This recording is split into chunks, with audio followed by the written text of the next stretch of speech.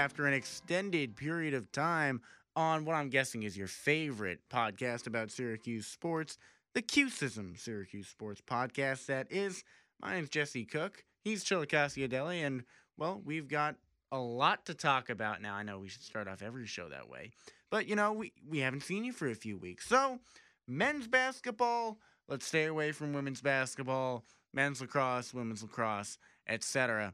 So, Chile, men's basketball, they go out there, no Jesse Edwards to the broken wrist against BC. They dominate. 20-point win, 76-56. You got Buddy Boeheim and Cole Swider both going for 18 points. But Jimmy Boeheim might be the bigger story with his double-double. Talk to me about that. Yeah, I mean, really good performance from Jimmy Boeheim with a double double. And I think this Syracuse team, of course, I think it's a long shot for them to make March Madness at this point.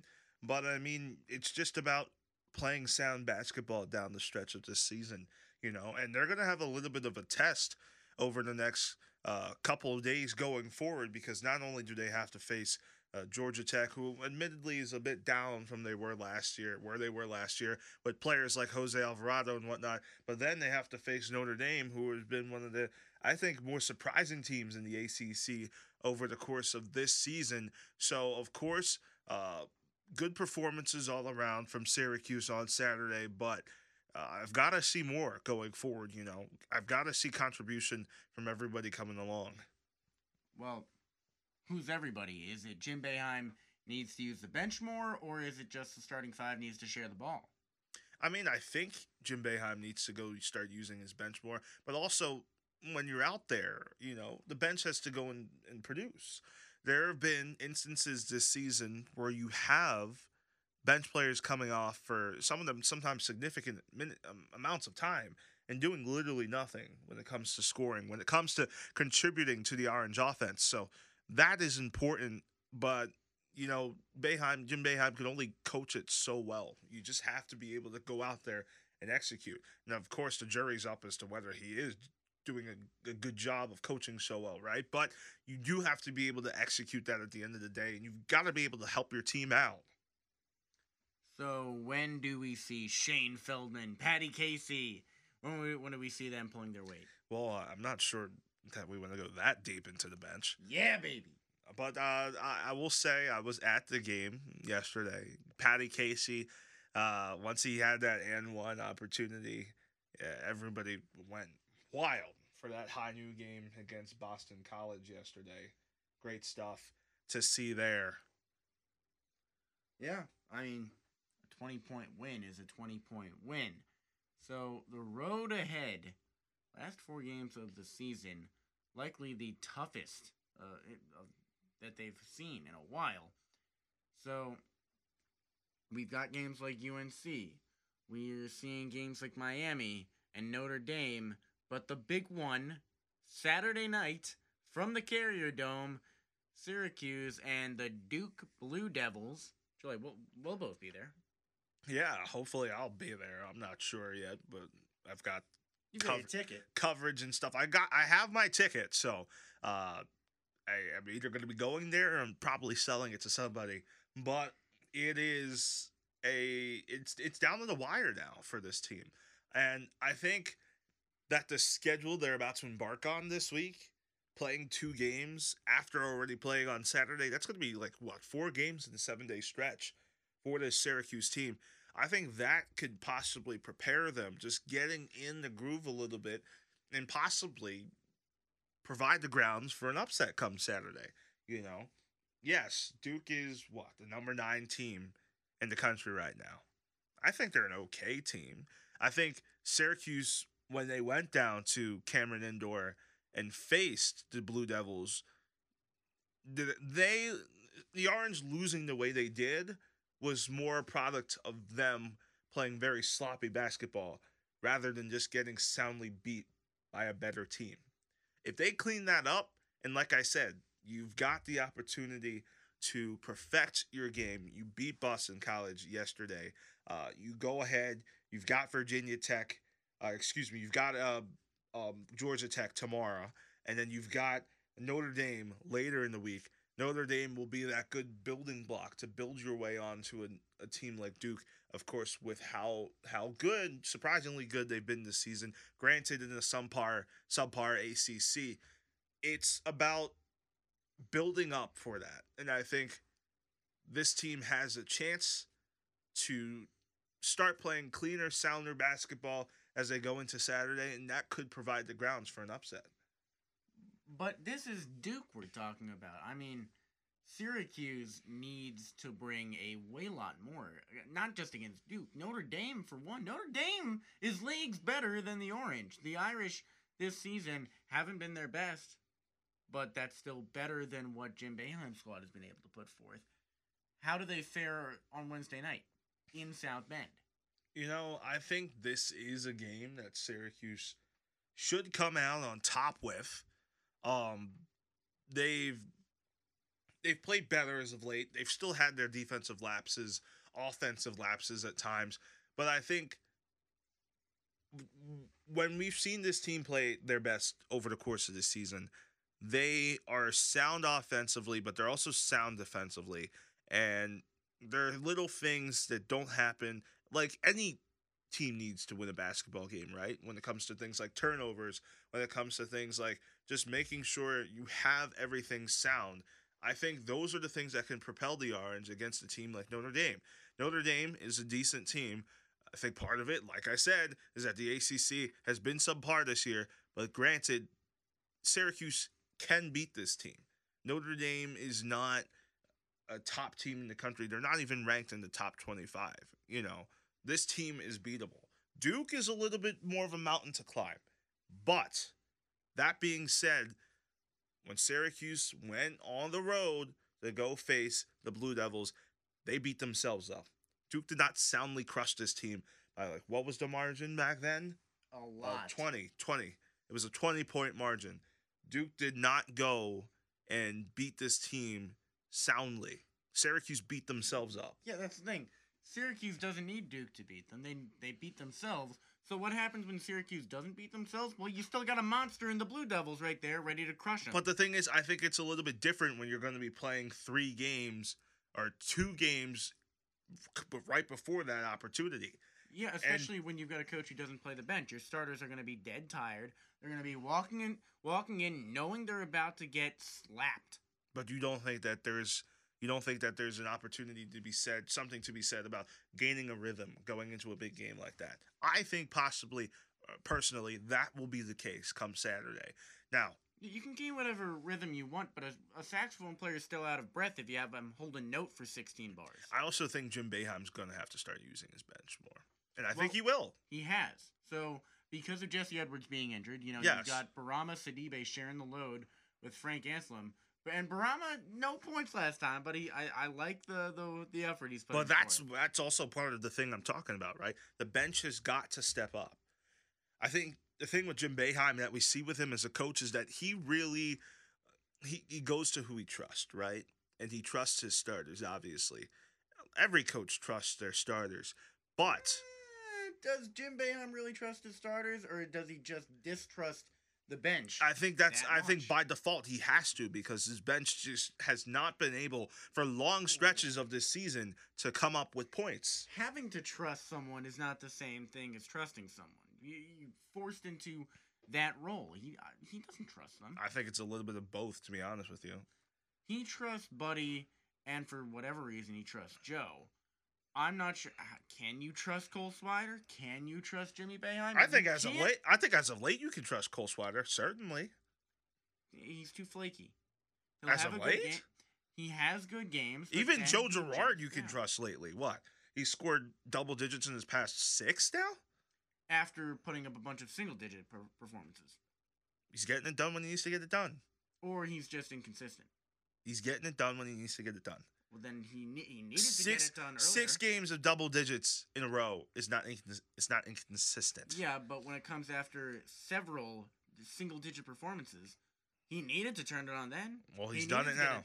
He needed to get it done then. Well, he's done it now. Well, Syracuse wouldn't be in this predicament if he got it done earlier in the season. Well, I mean, Syracuse wouldn't be in this predicament if the whole entire team didn't get us into this predicament from day one. So if the team weren't bad. Yeah. That's what you're saying. So they're bad. They're not going to beat Duke.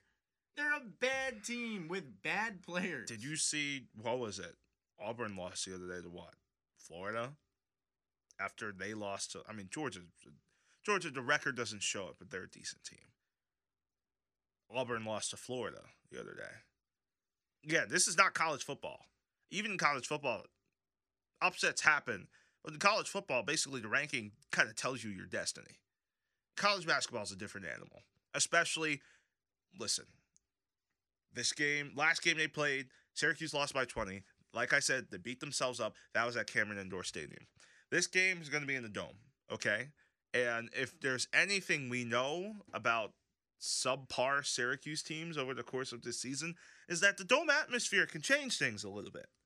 And I think that will be a big factor in the game come Saturday. You know Otto's Army is going to bring it. You know. That's fair. You know the fans are going to show up. You know the Central New York community is going to show up. You know that's going to change the dynamic a little bit come Saturday. I got to say, though, if Duke gets out to a nice 20-point run to start the game, that's going to silence what should be a raucous, rowdy crowd. Do you think that's really going to happen? Yes. I don't think it's going to happen to start the game. Something like it, though. Julie, I think you're forgetting what we've missed the past couple weeks is Syracuse basketball is not very good. They keep trouncing mediocre teams. I'll give you the Wake Forest one, but it's a bunch of fake wins. But we've also seen this team show flashes against good teams. Flashes, yeah, but their light still Maybe not Duke. dies. Maybe not Duke, but Villanova? They got crushed by Villanova. Weren't they up after the first half? And they fell apart. But that's what I'm saying. Flashes. Flashes. Yeah, it doesn't matter if you the Atlanta Falcons flashed a 28-3 lead and then blew it. If you blow a lead, it doesn't matter what Yeah, but they were a good is. team because they made it to the Super Bowl in the first place. Yeah, okay, that's fair. However, have you considered that Syracuse, again, is bad? These flashes, yeah, any team can have flashes. A team that wins one game in a long season. Oh, they had a flash. They won a game. Well, Syracuse, you lead at the half. It doesn't matter what happens at the end of the half. Good flash is all you need. This is basketball. It clearly isn't. This They've is had 40. such a bad season. But you're judging the season. I'm telling you about the possibility of winning this game. You guys can't see my facial expression, but it's exasperated. Listen. I'm talking to a Philadelphia brick wall over here. This team has the opportunity to beat Duke on Saturday. Yes, they have the opportunity, and now, yes, they will be on the same court. Is it going to be a blowout? Yes. A Syracuse blowout? No. Is it going to be a game where Syracuse controls the whole entire time? No. But listen, rivalry games, by and large, bring out the best in people. And I think with the home crowd, it's going to be a little bit of different dynamic for Jim Boeheim and Syracuse, you know. The players are going to come out energized. The players are going to come out wanting to play a crisp, sound game. And because of that, you just don't know what can happen. So I don't think you can just simply write off the team and say they're going to lose just because, oh, Duke is good. Duke is number 9. You know, I think you got to look at the holistic picture and realize that there are some things outside of how the players play or how the players have been playing the whole season that can affect the outcome of a game. Crowd noise can affect the way Duke handles itself. Now, the Cameron crazies know how to do it. So is it that much of a deterrent? No. But that being said, especially with a young team like Duke, a lot of them haven't. They're all young. A lot of them, yeah. I'm talking about players who've been around the ACC. You know, Paolo Banchero hasn't been seeing everything for a long time. You know, some of them have not stepped into a college basketball atmosphere or any basketball atmosphere with 30, 40,000 people in it. I think you're forgetting one major factor, though, which is, like, actually, no, you're not forgetting. You said it, the Cameron Crazies. They're used to a big crowd. They're used to a raucous crowd. Not the one they're about to see on Saturday. I don't know. Look, Not the one they're about to see on Saturday. I've seen Carrier Dome. You know it's not the same. Yeah, it's not the same at the beginning of the game. It's not the same during breaks. However, once Duke gets that upper hand, it dies. The crowd desperately needs so-called flashes from Syracuse to show any excitement after Syracuse goes down by any significant margin. Okay. And I think that's what's going to happen. Duke, all they need to do is take control once. But what's your definition of control? Is it Uh, 5 points? Is it 10 points? 3-score game. 3-score game. That's not really control. Yeah, but against this If they're up, Syracuse team, that's it. if they're up 9, that's nothing. On the Syracuse Orange. If of they're this up season. 18, if they're up double that, okay, maybe I can understand that. 9-point game is nothing. Against Syracuse, it is. This season, they've been No. incredibly No, incapable. no. I'm not believing it. Call me a pessimist, then. I think you are a pessimist. And as proven wrong numerous times during football season, And I think this as you have been proven wrong numerous times also during football season. not as much as you. Well, don't forget basketball season last year. Yeah. You were wrong. Several times. What did I say? A lot. I don't know. I don't remember. I'm right. You were Shut the one. up. You were the one saying. away. You were the one saying we were gonna get flamed by Liberty, and look what happened. No, I said no one would show up to Liberty. Yeah, you were wrong on both fronts. That's true. Exactly. I may be dumb, but I'm not an idiot. That literally makes no sense. No sense whatsoever. Neither do you. I mean, that's also true. You know what is making sense, though? Syracuse men's lacrosse. Yes. First of all, Gary Gate, number retirement today. Roy Simmons Jr. gets inducted into the Ring of Honor. A couple of great moments. And then the Maryland game. Honestly, a 4-goal loss to Maryland in that competitive game, that's not bad. I mean, you knew it was coming, right? I mean, of course, you see a top team, the top team in the country, like Maryland versus a team like Syracuse coming in at number 9, and you know that the game was going to be close and competitive, and it was, But there's, like I said, there's a reason the rankings are the way they are. Syracuse ends up falling to the Terrapins, but then again, this is a team. I don't think they were necessarily projected to go win it all this year. I think it's a team that still has a little bit of like foam to the top, in terms of like being able to rise over the next couple of years. Everybody came in with really high expectations, and Gary Gate being named, switching from the women to go coach the men's team now.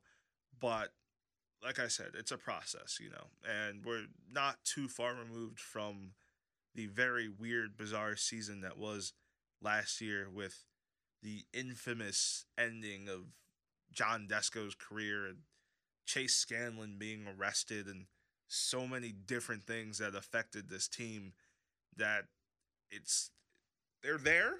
They're still one of the top teams in the country, but there's just a little bit more to go before they start to be able to routinely pull off upsets like this, or just straight up become one of the better teams, top 2-3 teams in the country going forward. Well, they're such a young team. Like, in the opener against Holy Cross, 7 different players scored their first collegiate goal. One of them, Mikey Berkman, who's been around for a couple years, but redshirting and such, scored his first hat trick, not to mention his first goal. And the only thing staying consistent as to last season is their defensive setup, where 3 of their 4 starters from last year are still there. Everywhere else, it's largely new. I mean, yes, attacks Owen Siebold and Tucker Dordevic, and Brandon Gray, except for the fact that Tucker Dordevic hasn't been an attack until this season, where he fills in for Owen Hiltz after Owen Hiltz goes down. So they're a young team. They're brand new by many respects, including their head coach, Gary Gate, even though he's been in Syracuse for decades as the women's head coach, where he took them to 3 national championship appearances, and as a player where he won the national championship in 1989. Is it just me? I mean, I've raised this with a couple of people. Is it just me who's just like, you just wish that Gary Gate would have gotten the job done with the women before he left to the men? I know, yeah, it's a once-in-a-lifetime opportunity to go and take that job, but you would have liked to see him finish on top before leaving, To go there 3 times, to not be able to put the cherry on top, I don't know. I don't know how to feel about it. I mean, he's still in Syracuse, and he left it in capable hands. And That's Kayla true. Trainer, someone he trusts, and someone who has had success with Syracuse as a player, and is a champion. I'm not even talking about who he leaves the team up to. It's just like you've built all of this over how many years? 14. You almost reach the pinnacle and you fail. You know. Like, yeah. It's not a failure. I know down the line, right, when money talks and when the opportunities come, like it's a different scenario. But for me, just looking at it as a fan, as somebody who looks at this team, and I don't cover it in depth, but it's just kind of like leaving all of that on the table, you know. The way I think about life is just weird. Maybe that's part of it, but that is just me. Well, you are a weird person. That's true. Yeah. But I don't think either of us would be here if we were both normal. So yeah, that's true. But the men, they've got long story short, they've got some ways to do. They're close, but still not there in terms of being able to I think compete for a national championship. But I think a team who is ready to compete right now are Kayla Trainer and the women's lacrosse team. They came into the season, what, third ranked in the country? And really, they should have been at the lowest, I think, second. Mm-hmm. I mean, they made it to the national championship, and it's not even like they're keeping the same team, because when they made it to the national championship, they were missing two of their top players, Emily Harrischuk and Megan Carney, and they're both back. Really, I don't understand why they're not higher. I know third place in the country, the third ranking in the country is still excellent. Let me tell you why. They're better. These people hate Syracuse. Why? I don't know. It also might be that there's no Asa Goldstock, so there is the goalkeeping question. But That's true. That's not unique to Syracuse. That's a pretty uniform problem across college sports, and it shouldn't really detract from this team. I mean, they look at the statement win today over number 4 Stony Brook. Fourth ranked Stony Brook, and that another program with as many variables as Syracuse, and they took them down. They gotta move up. You know, that's the weird thing about lacrosse. You know, just the kind of teams that are like ranked. Like, you'd never expect Stony Brook to be top 5 in any D1 sport. You know, like, or in anything. Look at the location. Where even is Stony Brook? I think Long Island? I think it's on Long That's Island. awful. Disgusting. I mean, hate it. I guess that makes sense as to why they're so good at lacrosse. And why they're so bad at being a school. But like, it's just like, Who even goes to Stony Brook? I don't know. I do know several people who go to Stony Brook. They're all actually. Like, is Johns Hopkins even D1 for all their sports? I don't think so. But they had Dave Petramala, the new defensive coordinator of Syracuse men's lacrosse, the greatest defensive lacrosse player of all time. Like, it's just wild for me. Somebody who grew up in a place where lacrosse wasn't big, you know, now coming here where it's like, goodness gracious, it's the best thing your school does, because football, men's basketball, women's basketball, you know, it's wild to think about. But then again, I think Kayla Trainer, could you imagine if she were to just take this team to a national championship from the get-go? The kind of I don't want to say precedent, but the kind of good that would do for the program going forward. You know, it would give so many people, not just players, but potential recruits, you know, confidence, you know, that she is here to build this program out long term. And I think you can prove that to the Central New York community. Of course, SU Athletics most likely believes that. But, like, I think the recruiting thing is just a whole different story. What a statement that would be if she were to go and do it in her first year. I mean, also, how much better can the program really get? Like, you say what it would do for the program, but it's still going to be, regardless, it's one of the top programs in the country. So it's not like it can go up from here. It can just stay this good. I think people might be nervous when they see the greatest men's lacrosse player of all time, who was head coach, depart for the men's team, that maybe the prestige of the program would suffer a little bit. But if Kayla Trainer comes in and takes them right back to, say, even like the Elite Eight, that's still phenomenal. Right. That's still unbelievable. That's further than some of Gary Gates' seasons. Yeah. And I know they probably don't. And like, just think about that, right? If Kayla Trainer can do something that Gary Gate wasn't able to do in 14 years as coach. Ring of Honor. Hang her number in the Louvre. Yeah. Well, I don't know about hanging her number for being a coach, but Kayla Trainer, Ring of Honor. Yeah. She gets there from the get-go. Easily. I'm excited to watch that team. Honestly, like, I think a lot of people spend a lot of time worrying about the men's team, and I think they're Rev, which is why it makes sense. Yeah.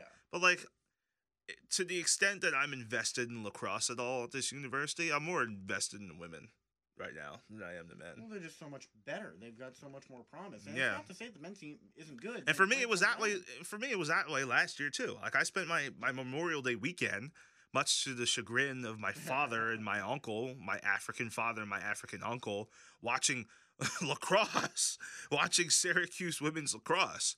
You know, because they're a fun team to watch. You know, and for like again, someone like me who's is increasing the amount of exposure they get to the sport by the day. That's a fun team to watch, and I'm really hoping that they come out on top this year, and it'll be nice to see them progress as they go forward.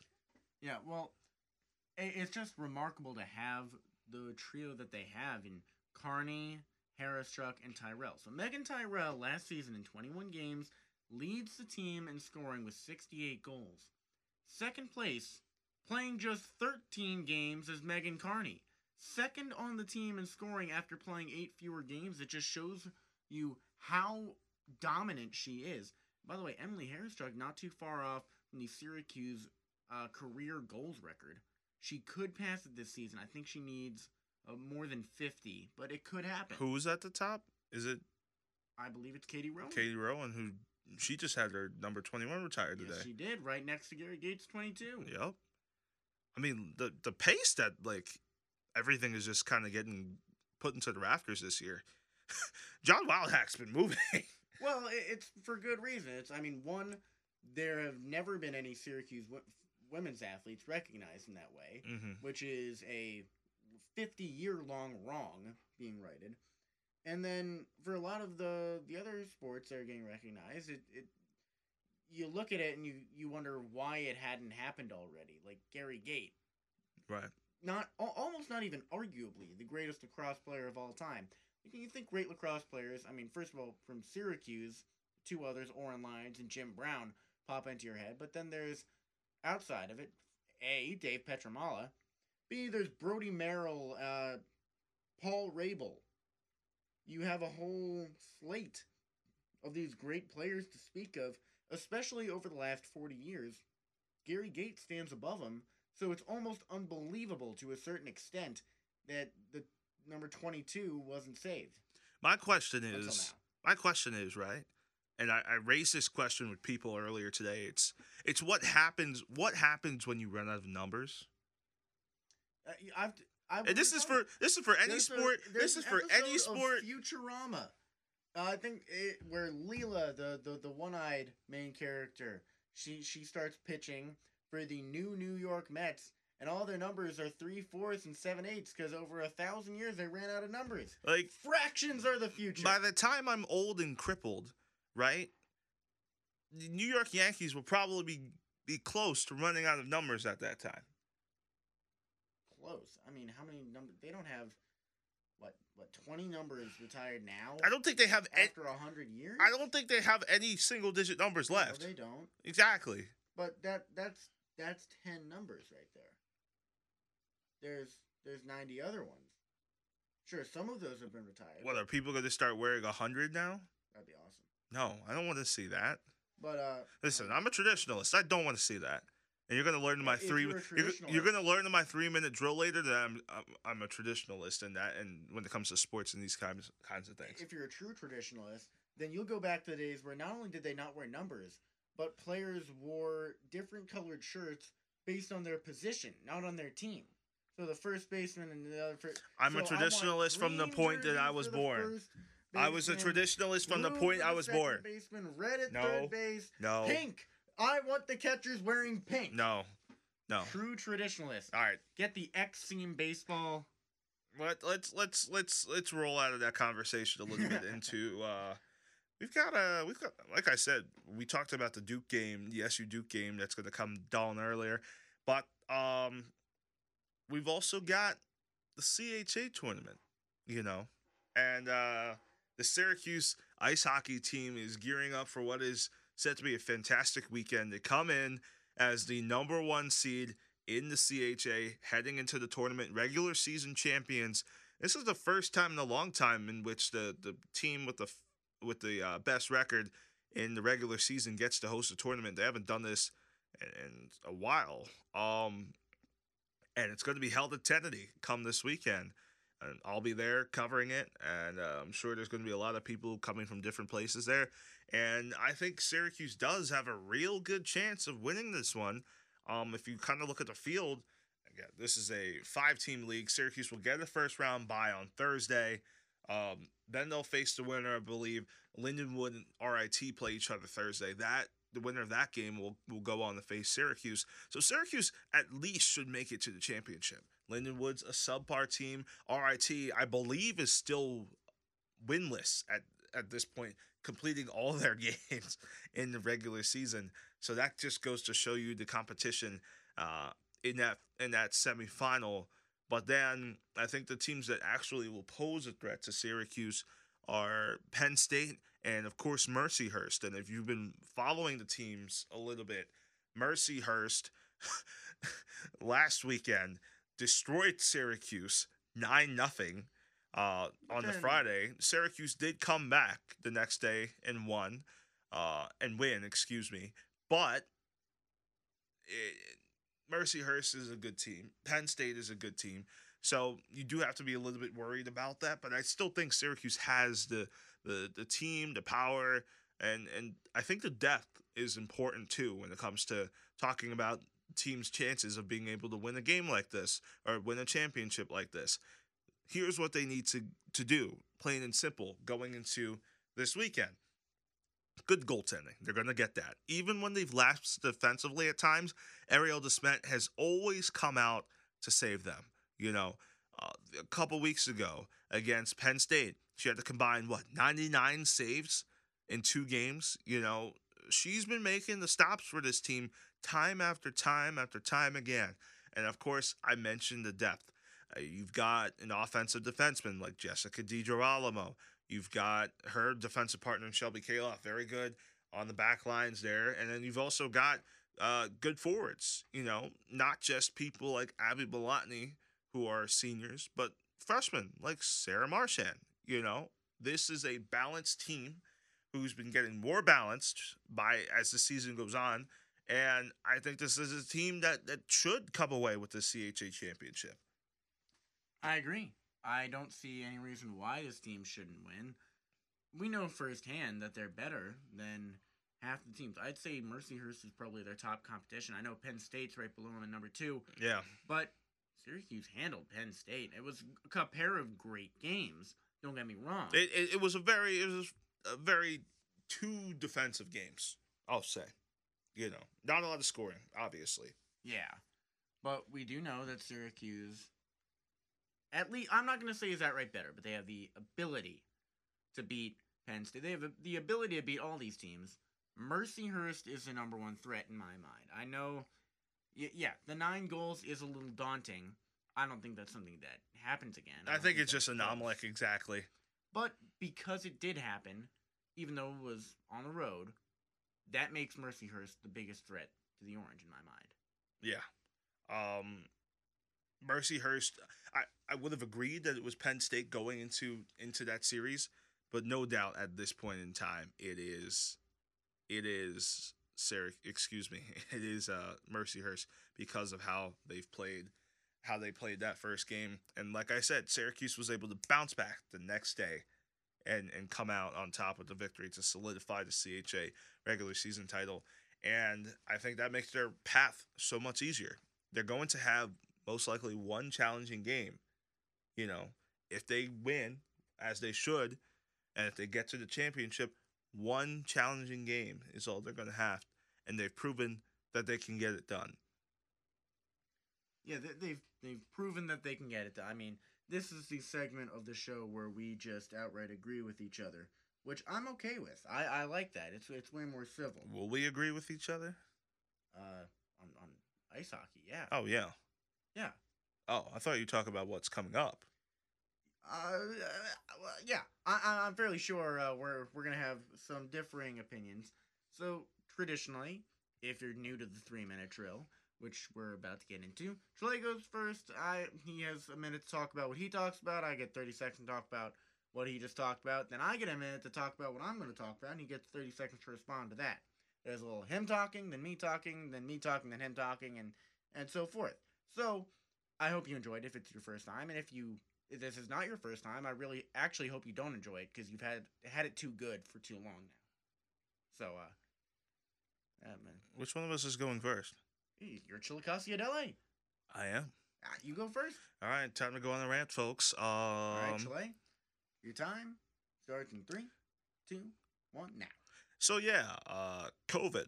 So COVID, in the age of COVID, a lot of these players, college basketball players, coaches, NBA coaches, decided that they were just gonna stop wearing suits and ties to games, and I think it's just weird that they need to stop. Like, I miss seeing Coach K with a nice suit. I miss seeing Jay Wright with a nice suit. Jay Wright's suits were part of his identity. So much so that Gus Johnson, basketball play-by-player for Fox Sports, would call him GQJ. You know? This needs to stop. I don't know how long this is going to go on for, and some people will tell you that it's the new age and all this stuff, but coaches need to get back to wearing suits and ties. You guys are doing your job, and you guys should dress like you're there to do your job.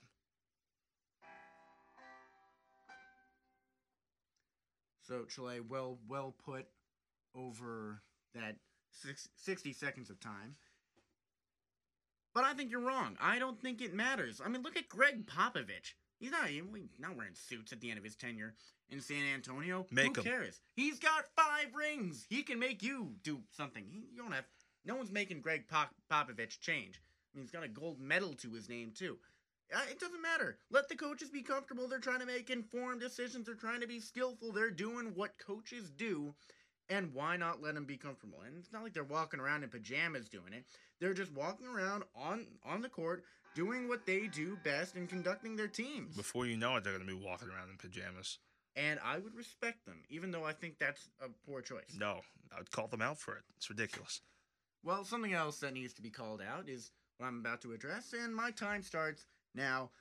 The MLB has gotten ridiculous with their current rule changes. And the one that really gets me is the universal DH. I hate it. Major League Baseball, what really makes them different as an organization from other sports leagues is that the American League and the National League are different. They're different bodies. They're meant to be different organizations to a certain degree. Now, what does that entail? Well, first of all, you need to have some actual discernible difference. Otherwise, why not just make it the East and West? Why is there an American League and National League team? The universal DH takes away a major part of the strategy of the game in the National League.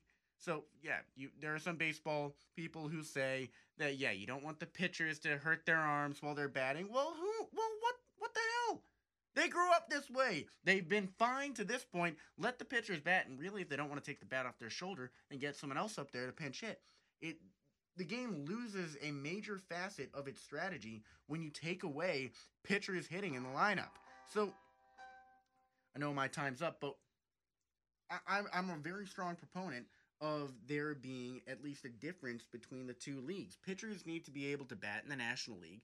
That way there's strategy, and there's an incentive or de-incentive for players to go to a certain league or division. You know, listen, am I a traditionalist for the most part. Yes. Do I like the days of pitchers batting and seeing pitchers like Bartolo Colon going yam home runs over left field Yeah, that's fences? never happening again. Yes. But at the same time, I think that the players and the league agreed on this. I think by and large, most fans aren't torn apart about it. They should be. There's some who care, there's some who don't care. But at the same time, I mean, I'm just indifferent. I don't think it is the worst thing they could have done to the game. It's close to it. You think so? I mean, look, first of all, no more Daniel Slamorena or anything like that. There's no more fun. They're becoming the no fun league. You're just going to have DHs lumbering up there. You're going to have batting. You're going to have benches that never see the field because what's the point? What's the point in bringing them out there in the National League? You see it all the time in the American League where these guys who ride the bench and even those diehard fans don't know their names. Now, I like the DH as a position, but I think there should be a difference. The American League and National League, what makes them different from the American Football Conference, National Football Conference, Eastern Conference, Western Conference, is that they have actual different rules. There's a difference. There's an incentive for some players to go to a certain division, go to a certain league. Now that's erased. Now everything's the same. Now it's all uniform. Now everyone has to abide by the same rules, and baseball is just taking another step towards being boring. It's all pandering to people who want to see either big home runs or big strikeouts, and there's no more strategy. By the way, bunting, gone. There's going to be so few bunting. I think the thing you mentioned though about uniformity. I mean, uniformity isn't necessarily a terrible thing, is it? No, but in certain aspects, yes, it is. You don't want everything to be I mean, obviously, your big argument is that players or pitchers not being able to bat kind of ruins the kind of it doesn't ruin anything integrity wise or anything like that, but it kind of ruins the fun factor of the game. That is your argument. But I think somebody can also make a strong argument, and I'm not the one making this. Somebody can make a strong argument that maybe it's better that the AL and the NL are now playing similar styles of baseball, whereas in past years they didn't, and that all helps to how a team rises through the regular season and the playoffs, going into the playoffs. And in interleague play, depending on where you are, where you're not, it can also have a big difference too, especially with more teams playing in interleague play, because it's the way the leagues are moved after I think it was when they moved Houston into the AL from the NL, and the NL Central wasn't 6 teams anymore. That kind of switched around the scheduling and everything like that. It's not the days where the only times you saw an AL opponent if you were an NL team were one weekend in early summer, the All-Star game if you played in it, and the World Series. I think it's just a different game now. And like I said, this wasn't something that the league necessarily all of a sudden imposed. This is something that people have been talking about for a while now. Not just the commissioner, not just the higher ups in MLB, but the players also as well. So I think, I'm indifferent to it. But at the same time, I think for now we just have to see how it happens. And maybe one day they'll go and switch it back if they want to. I think it's a long shot. Maybe it will happen, but I think you just gotta watch it play out a little bit before you make your judgment on it. Now here's an idea that I've had for a few years now, which I think could be an interesting tool to implement. Designated fielder. Say you've got a pitcher on your rotation who can hit really well. Say you've got Shohei Ohtani. Mm-hmm. And somewhere on the field, you've got Billy Hamilton. Billy Hamilton, a lot of times, hits under 200.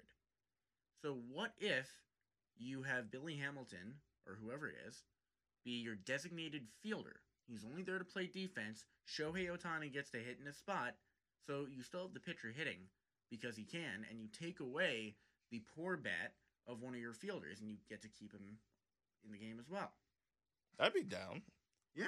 I think it's just something different, And I think baseball kind of doesn't have I think here's the thing with baseball, right? Is that, and I hate to phrase it like this, but they've got to do what's going to make them money at the end of the day, you know, or what they at least think is going to make them money.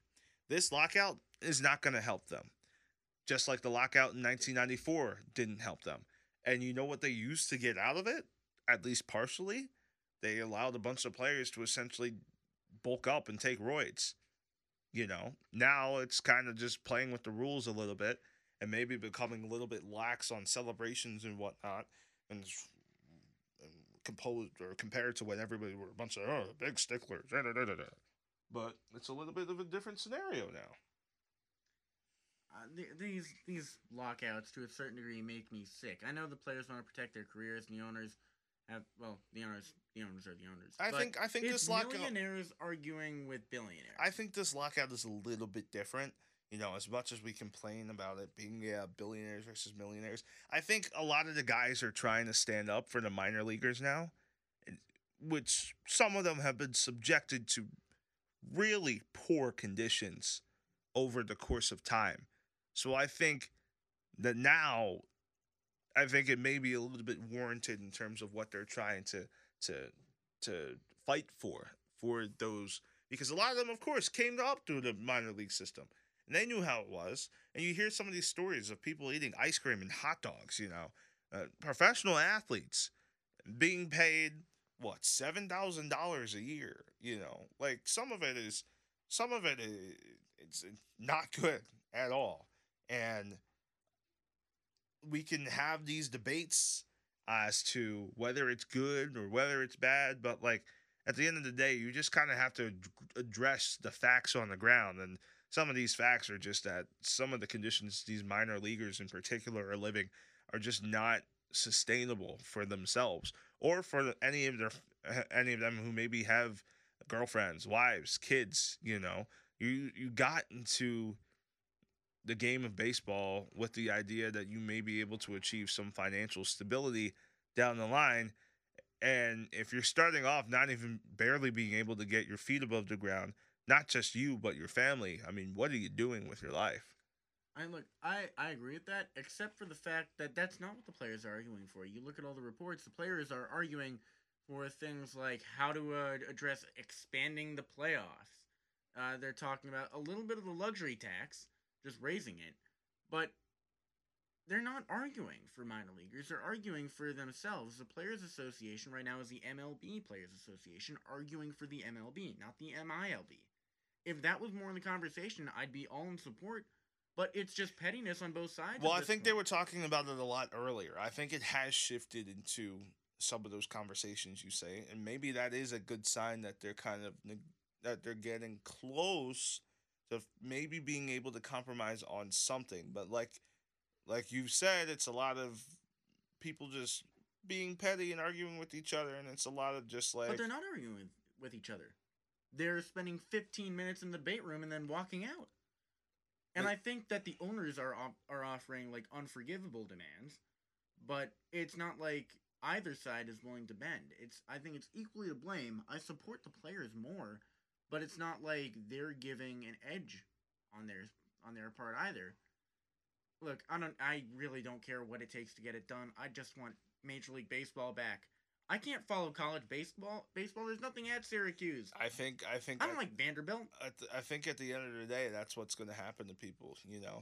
Sadly, if baseball does not start on time, which spring training is already slated to be behind, players won't report till at least March 5th. That's if they're able to get a deal done by that time.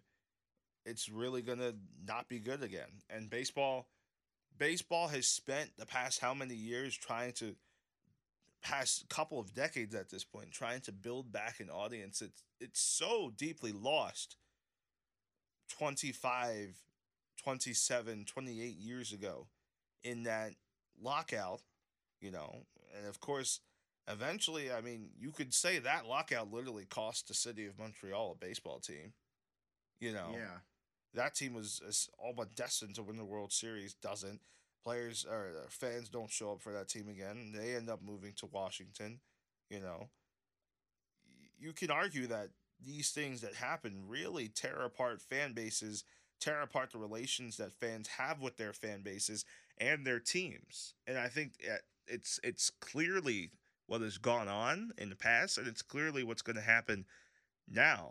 And yes, there are people. Obviously, there's going to be fan bases that still show up. I know Phillies fans will still be out there. Red Sox fans will still be out there. Dodgers, Yankees, teams like that.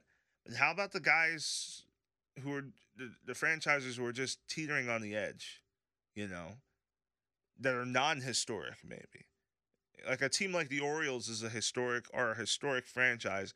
They'll probably be able to get through it, you know. Tampa Bay Rays, though. Yeah, the Tampa Bay Rays, a good franchise nonetheless, but a franchise with a dwindling fan base, despite the fact that they do rate well decently on TV, but they can't get anybody in the stands. They've been fighting over trying to get a new stadium for the past how many years now, and they even threatened to move to Montreal for half the season over it, you know? So these are the kinds of things that could accelerate at the end of this thing, and I don't think too many people are paying attention to that. It's a bad spot at the moment. Hopefully, come the end of March, we'll have an opening day set. I don't think that'll happen, but what will happen is that we will meet our set end time for this episode of Q-Sism. So thanks for listening to us rant and argue. We're finally back, and it's really kind of a welcome change to be back here in the studio. So I'm Jesse.